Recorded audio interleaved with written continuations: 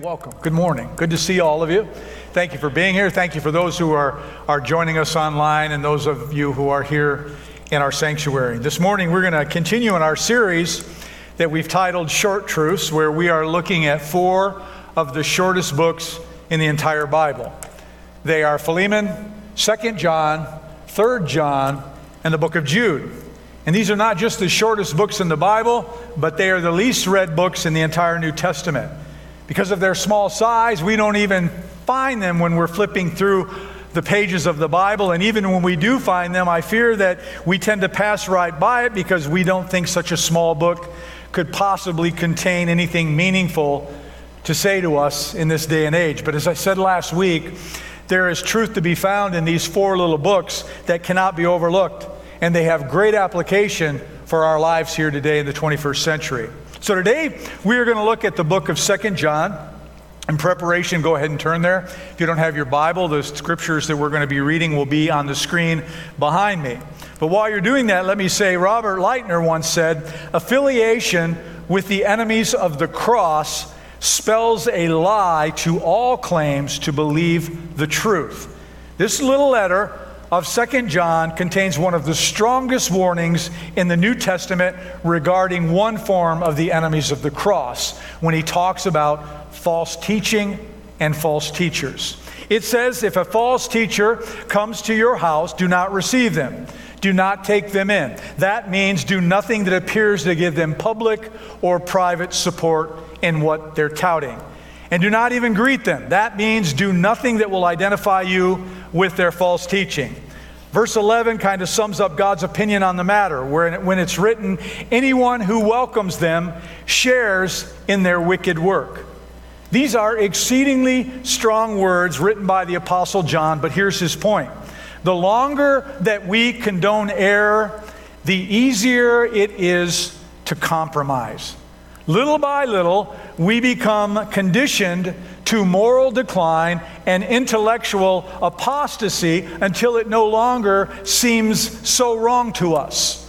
What we did not oppose, we begin to tolerate.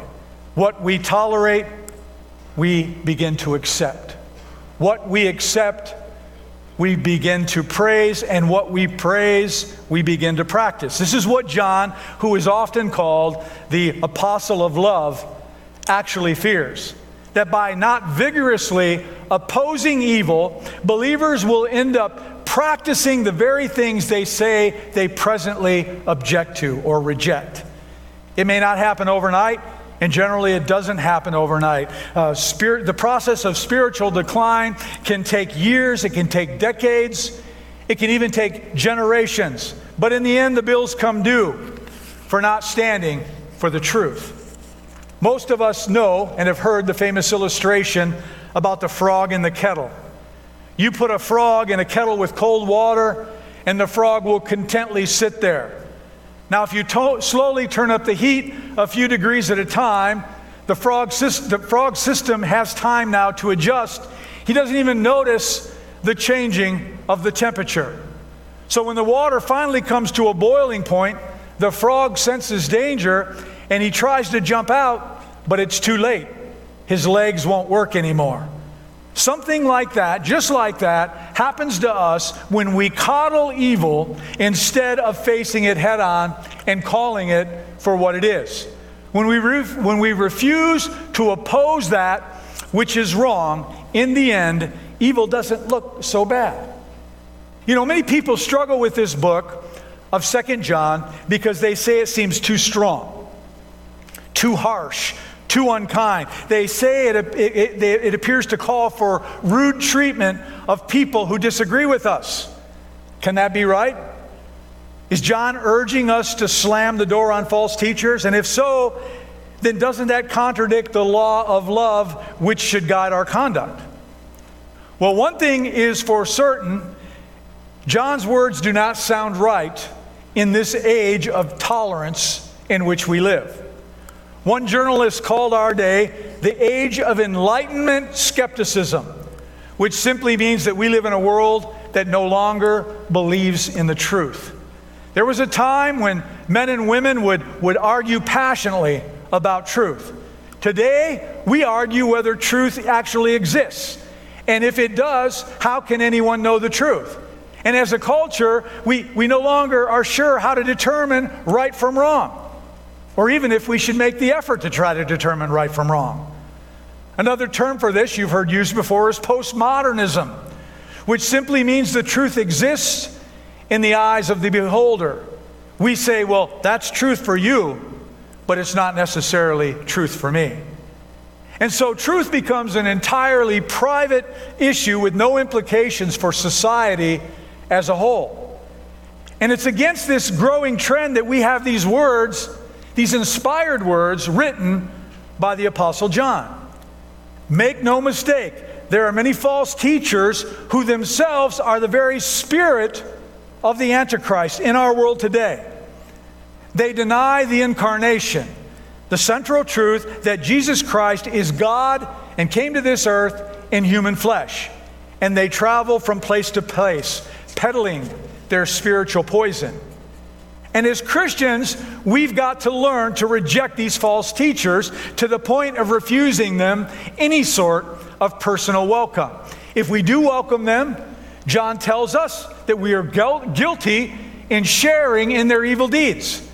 These are strong words. There's absolutely no doubt about it, but they are needed in this day of immense spiritual confusion that we live in. Now, some of you may consider me narrow-minded, but it's important for you to know that I believe and agree entirely with the Apostle John.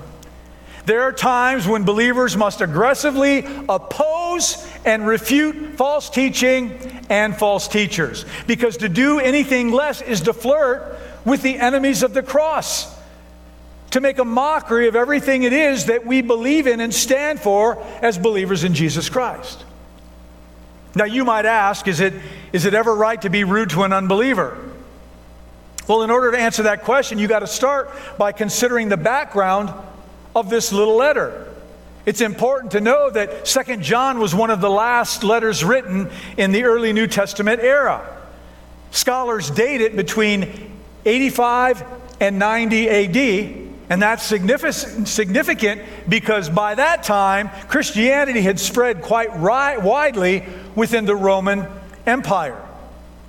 And as Christianity spread, so did numerous bizarre offshoots of genuine Christianity.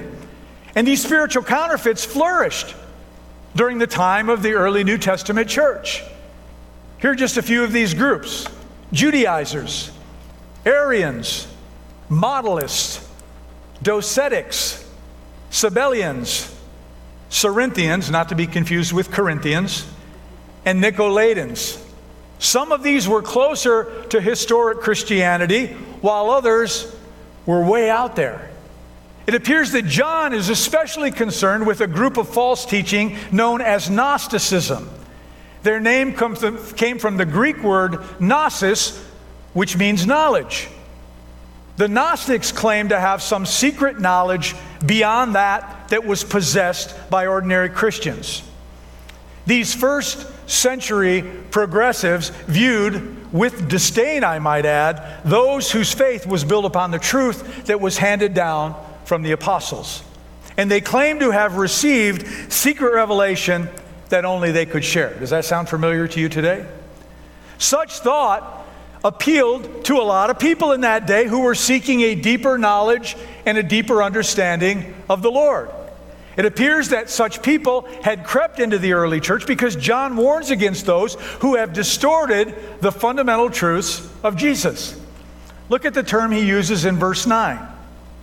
He says, anyone who runs ahead, as he uses it, as he calls it, and does not continue in the teaching of Christ, does not have God. Whoever continues in the teaching has both the Father and the Son. These Gnostics would say, well, that's old news. That was good for those days, but we have new truth for a new day. Kind of sounds enticing, doesn't it? I mean, after all, who wants to be stuck with old news when you can obtain new truth by joining an elite group of Christians? So John's concern here was for Christians who might unwittingly welcome such false teachers and even support them as they subverted the work of the church. It's also important to realize that the early church practiced hospitality much differently than we do today, because they didn't have hotels. I said this last week, hotels and motels. When a traveling teacher came in town, he had to stay with one of the members of the local church. Therefore, this idea of warning people against welcoming false teachers into their home was a very practical thing for John to do and say. John is thinking about something much bigger here than how to respond when the Mormon missionary comes knocking at your door. He's looking at a situation where a Christian might give lodging to someone whose ultimate purpose was destructive to the true faith. In other words, John is writing to urge his readers to practice spiritual discrimination. Sometimes love needs to say no, because true love is forced to make true choices. So what about us today? Is this relevant? You better believe it is relevant.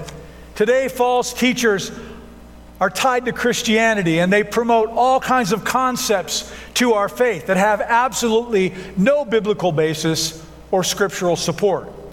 You've got the gospel of permissive grace, where they teach that God loves you unconditionally, He loves you just as you are. Those are both true statements. But the erroneous belief that is attached to this movement is that there is an unconditional acceptance through permissive grace of one's sinful lifestyle. That is not biblical. You have the gospel of my sexual preference. This is where Christians are taught that any and every kind of sexual expression is acceptable. That is not biblical. You have the gospel of social justice. This is where you're taught to do good for your fellow man. That is good. That is biblical. But the underlying emphasis is that social concerns ultimately replace the finished work of the cross, when the cross is the only thing that can save. We have the gospel today of New Age spirituality. This is a big one. This is a Jesus plus some other else kind of faith, whereby mystical experiences supersede biblical truth. Much of it is occult type exercises, all designed to give one increased enlightenment, and eventually you become the God of your own universe. You also have the gospel of interfaith acceptance. This is when you will see Christian leaders submitting to religions like Islam. It's where they give credence to a belief system that is totally perverted and unsupported by the Holy Scriptures. Those are just a few.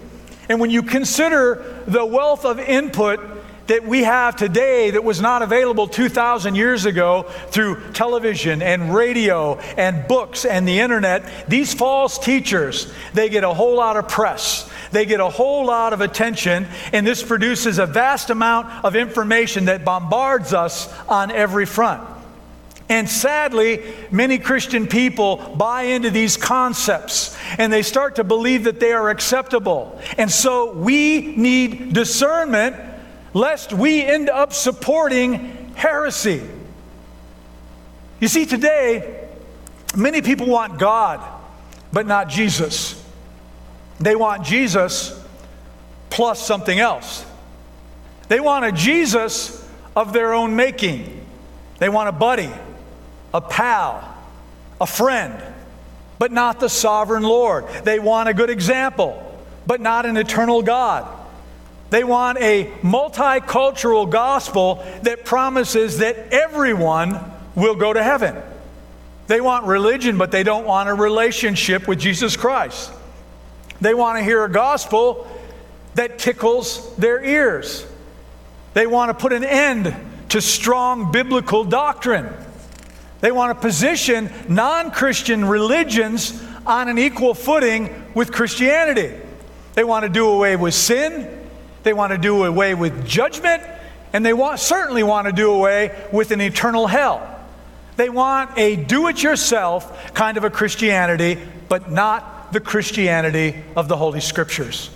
And we've got to be aware of these tendencies, and we must actively oppose those who promote them. Now, if all of this sounds too negative, consider how perfectly John balances the first few verses of this book, verses 1 through 6. Let's read it together. The elder, to the lady chosen by God and to her children, whom I love in the truth, and not only I, but also all who know the truth, because of the truth which lives in us and will be with us forever, grace, mercy, and peace from God, the Father, and from Jesus Christ, the Father's Son, will be with us in truth and love. It has given me great joy to find some of your children walking in the truth, just as the Father commanded us. And now, dear lady, I am not writing you a new command, but one we have had from the beginning. I ask that we love one another, and that this love, that we walk in obedience to His commands. As you have heard from the beginning, His command is that you walk in love. He mentions truth 5 times in these first 4 verses. To John's reader, truth was the teachings that were handed down to them from the apostles. To us, it is the Word of God written and revealed in the Holy Scriptures. To know the Bible, ladies and gentlemen, is to know the truth. To obey the Bible is to obey the truth. And then you'll notice that John mentions love 5 times in those 6 verses. What is love? It is caring for others on the basis of the truth. There's a perfect balance between those 2 concepts. We are to walk in truth and we are to live in love, both at the same time. So what does this mean for us today? How do we practically apply John's warning to false teachers and the challenges of balancing truth and love? Well, I'd like to suggest 5 things for your consideration this morning. And the first one is this: to love the lost. You see, in light of John's stern warning here, what does this say about loving the lost? Well, it is at this point that John's words have been most misunderstood. Nothing he writes is meant to forbid us from having unsaved friends.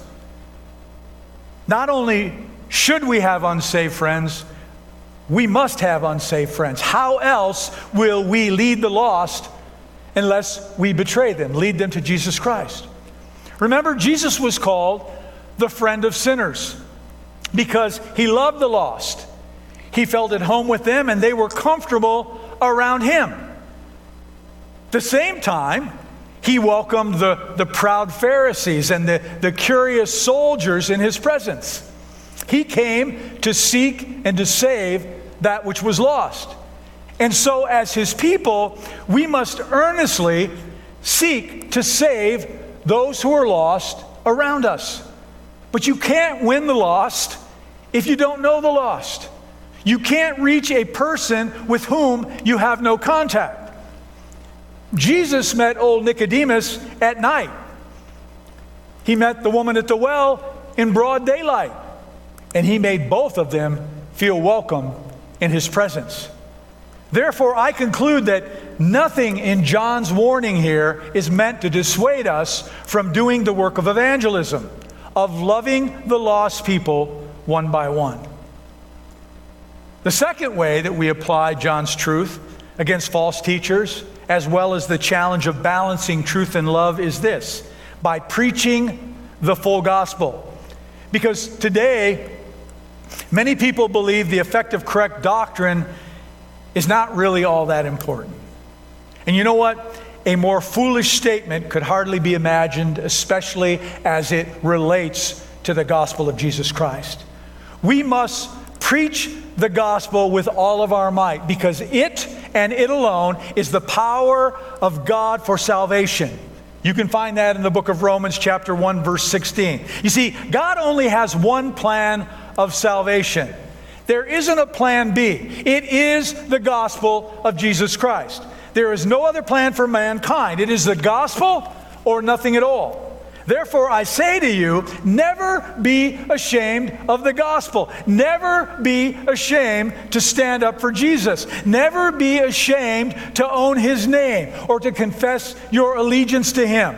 The workers of iniquity are not ashamed of their sin, so why in the world should we be ashamed of our Lord and Savior? Never fear to share about how a relationship with Jesus Christ can radically change and transform someone's life and how they live their life. Because Christians have known from the very beginning that it is the power of the gospel and the power of God's Spirit that indwells us that we see that allows us to see change in ourselves and see change in other people. We see it all around us. By the power of the Holy Spirit, by the gospel of Jesus Christ, the chains of sin can be broken off of people's lives and people can be set free and they can serve the Lord in wholeness. We have a message that can literally change our world, ladies and gentlemen.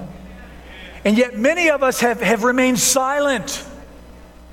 We've sat on our hands and we've kept our mouths shut while false teachers and moral reprobates have held center stage for far too long. We have turned away while the purveyors of poison have held the microphone for far too long. To use a popular term, it's time for Christians to step out of the closet. You know? Identify us for who we are. Be proud of who we are. Preach the life-changing gospel of Jesus Christ, the Son of God, and welcoming all of God's children in. The third way that we practically apply John's warning against false teachers and at the same time this challenge of balancing truth and love is how we regard the true children of God. It's possible that some would read John's words and think that he is warning against other believers with whom we have various doctrinal disagreements. But this is a complete misreading of this text. This is a warning against unsaved false teachers, not against other Christians. We are to welcome other believers with whom we have some lesser disagreements. Romans 14:1 says, "Accept him who is weak, without passing judgment on disputable matters." That means that we don't split hairs with other believers who may see things differently than we see them. You see, inside of God's family, there are so many inner debates. Arminianism versus Calvinism, covenant theology versus dispensationalism, congregational government versus Presbyterianism, not the denomination, that's a model for how to operate a church, contemporary versus traditional worship. We have debates over baptism, of sprinkling or pouring or immersing somebody underwater. We have debates over whether Jesus will come before, during, or after the tribulation. And the list goes on and on. Now, I'm not suggesting that these debates aren't important or that a church shouldn't have well-defined values and beliefs, and every church does. I'm not saying that we should just say that anything goes when it comes to what we teach in Sunday school. I think that can lead to chaos. What I am saying and what the Apostle John is saying is that there is a huge difference between disagreeing over the timing of Jesus coming during the rapture and denying that Jesus is the Son of God. You know, over the years, God has opened my eyes to realize how big and how vast His family is. At this very moment, He has children praising Him in every country, on every continent, in every culture, in 1,000 different languages. And you know what? It's easy to be provincial. It's easy to look at everything through the lens of our own little congregation here in Red Bluff, California, and to judge everyone and everything else accordingly. God doesn't do that. And we can't do that either. He loves His blood-bought children. And we must love His blood-bought children as well. We are not working to win those who have already received salvation through Christ Jesus. We are working to save those who are lost and need to be found. The fourth way that we practically apply John's warning against false teaching as well as balancing truth and love is to reject false doctrine. If you'd like to do an interesting Bible study, then I encourage you to do a study on what the New Testament has to say about false doctrine. You might be surprised, because warnings against false doctrine start in Matthew and they end in Revelation, and they continue throughout the New Testament. It is a theme that runs through the New Testament. In fact, here's a brief survey of how to respond to false teachers. We are to guard against them in Acts 20:31. We are to have no fellowship with them in Ephesians 5:11. We are to avoid them in Romans 16:17. We are to reject them in Titus 3:10. We are to refute them in Titus 1:9, and we are to refuse them in 2 John 7-11. Now, one question that might be raised at this point is, how can we reach an unsaved person if we must reject him outright? That's a good question. But again, that question is not on target at all, because these warnings are directed at false teachers and not lost people. Most of the unsaved people around us could hardly be called false teachers. The vast majority of them are so confused that they hardly know what it is they believe, let alone are able to articulate it to you or to anyone else. So John isn't warning about spending time with confused people, not at all. He is warning against us spending too much time with those people who have given themselves over to the promotion of false doctrine and or moral evil. When we find such a person, it says not to support them in any way. Let me make this a little bit stronger. We are not to support or in any other way encourage those who teach, who spread, or promote falsehood or moral evil. The application of that truth is simple. We have to live in a fallen world, but we do not have to support those things that we know are wrong. Now, in case I'm being misunderstood, let me clarify. John says we are not to welcome or to receive or to greet false teachers. So in practical terms, what does that mean to us? Well, it's one thing to talk to someone at your door. It's another thing to invite them in for a debate, a spiritual debate, or even a Bible study. You want to be careful about that. You're inviting the enemy into your home. It's one thing to watch someone on TV, and it's another thing to send them your hard-earned money. It's one thing to read up on New Age mysticism, but it's completely another thing to meet up with a New Age mystic and talk to him or her. It's one thing to be a friend, but it is completely something different to be a supporter. It's one thing to ask curious questions, but it's another thing to take lessons from Scientology. It's one thing to talk to someone who is confused, but it's another thing to give an audience to 3 young Mormon missionaries in your home who will tell you about a new revelation that God gave to a man named Joseph Smith, when the scriptures clearly end with this statement: let no man add words to or take words away from these scriptures, the gospel of Jesus Christ. That's all I need to know. It's one thing to share your faith. It's another thing to encourage a false teacher to share his and give him a platform to spew forth all of his stupidity. I'm sorry, I'm getting a little riled. It's one thing to study the world's religions. It's another thing to study with a representative of a false religion. It's one thing to open your home to a foreign student. It's another thing to allow them to use your home as a forum for teaching others about their religion.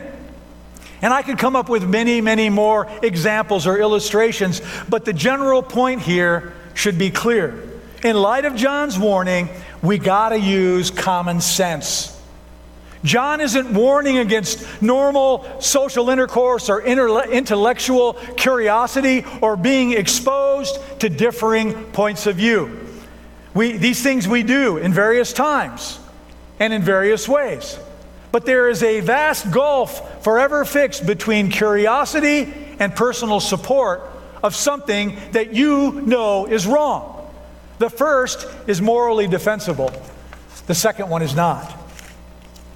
Well, the fifth way that we practically apply John's warning against false teachers and the challenge of balancing both truth and love is we must be willing to be misunderstood. Have you ever gone out on the limb and spoken up for truth and you've been decimated by the crowd around you? That ever happened to any of you? It hurt, didn't it? It hurt me. It hurt my heart. Why would they be so mean to me? And every time I get that feeling, I think to myself, Jesus hung naked on a cross, pulverized, beaten beyond recognition, nailed to a tree, died for my sins.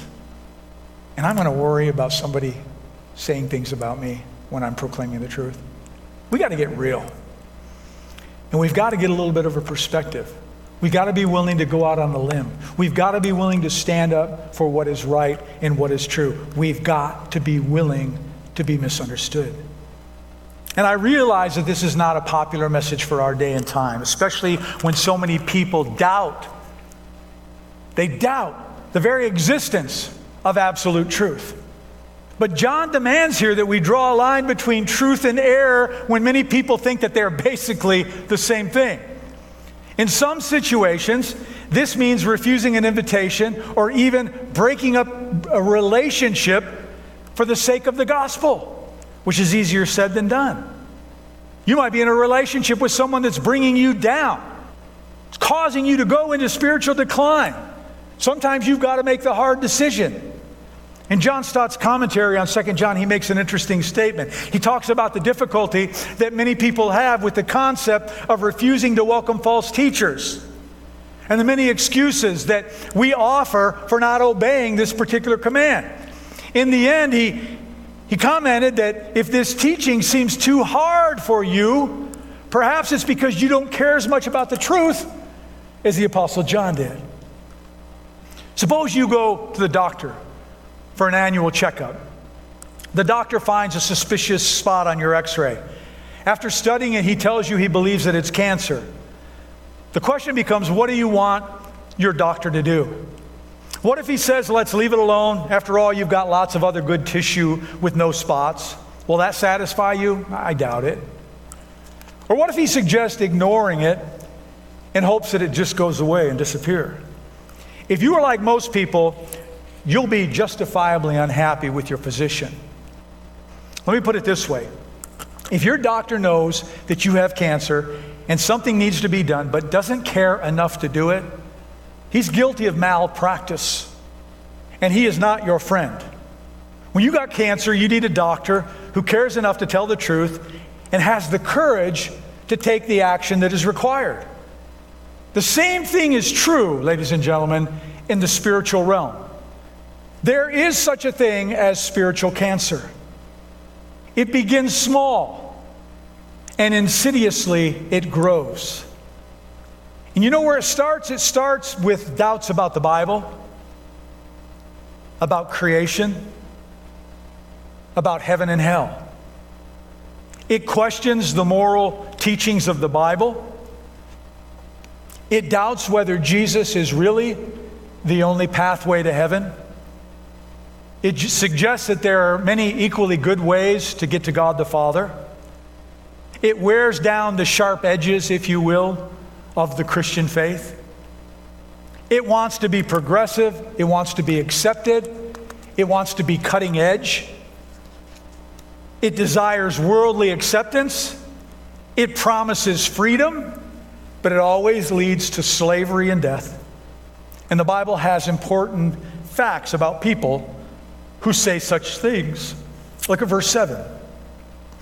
I say this because many deceivers do not acknowledge Jesus Christ as coming in the flesh, have gone out into the world, and get this, any such person is the deceiver and the Antichrist. Secondly, Acts 20:30 tells us this.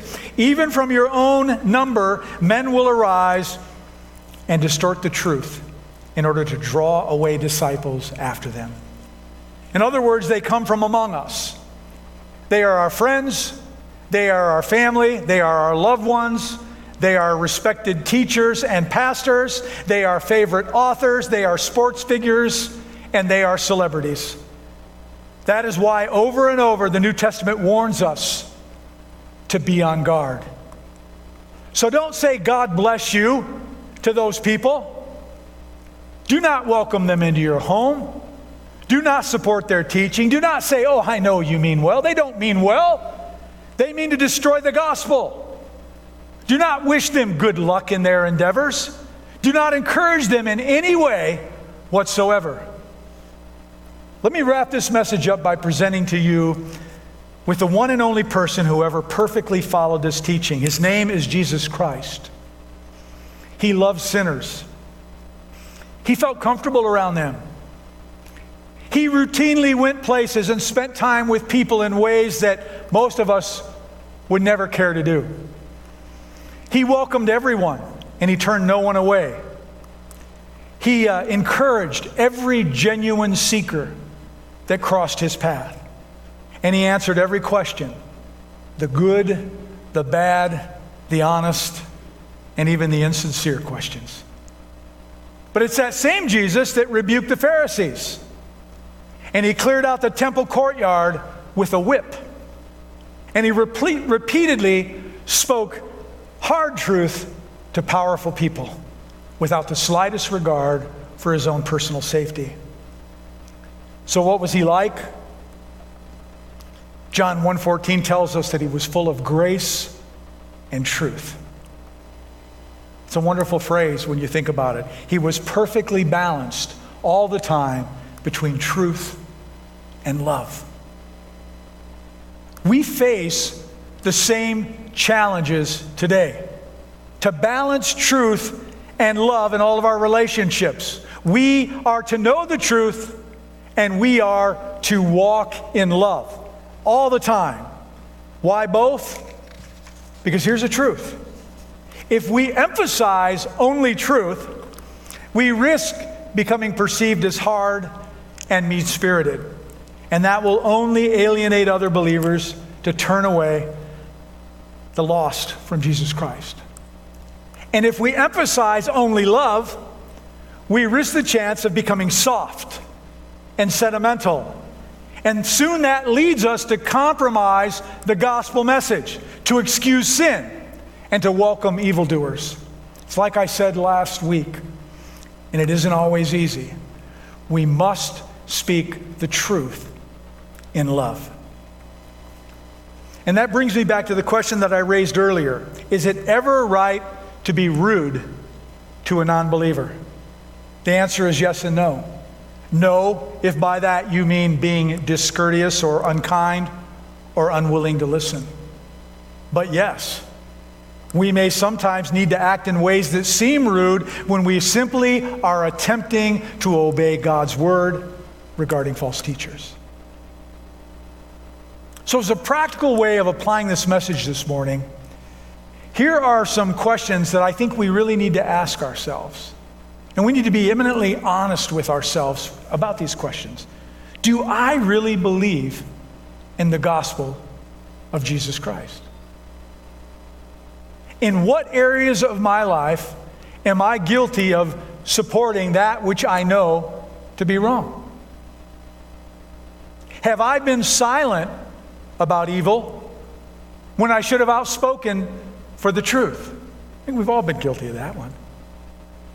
Have I been slowly lowering my standards of right and wrong in order to maintain friendships, in order to perhaps gain some kind of a personal advantage in the workplace or whatever's important to you? Have I been dabbling in falsehood when I really need to start speaking up for the truth?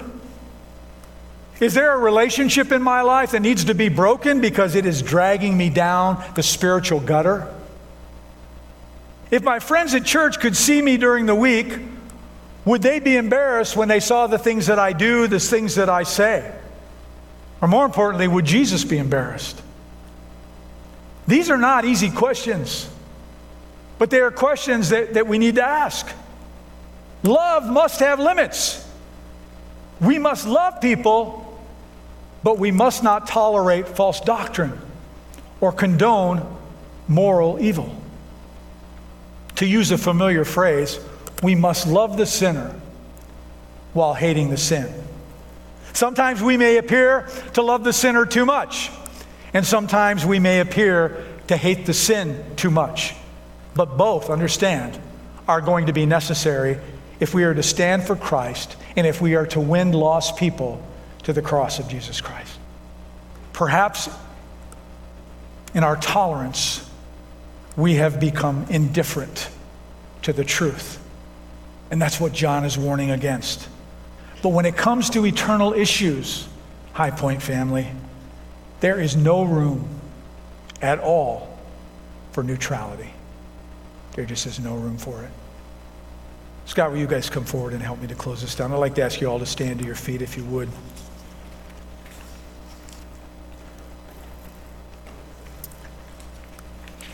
I hope that this warning from John regarding false teachers and false teaching have made you think.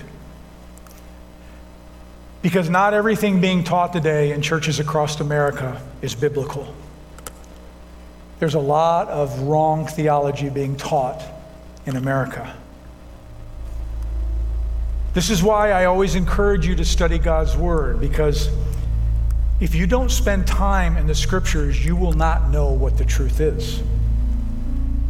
And then it makes you susceptible. It makes you a prime candidate for someone who can be easily deceived whenever a false teacher comes along.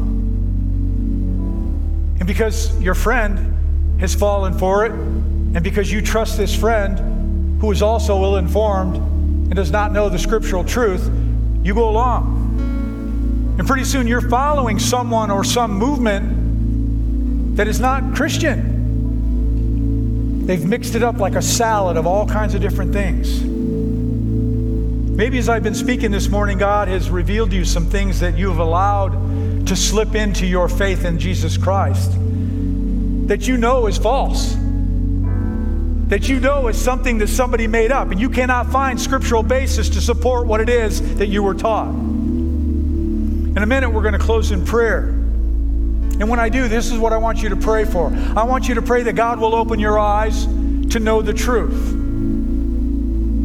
That God will put a check in your spirit whenever you hear something that doesn't line up with the scriptures. You ever been there? Somebody says something, you go, kind of tilt your head like a dog when a dog looks at you that way. You go, that's not right. Something is wrong. And furthermore, that you won't just accept it, even though you know it's wrong, but you say, wait a second. That's not right. Call them out.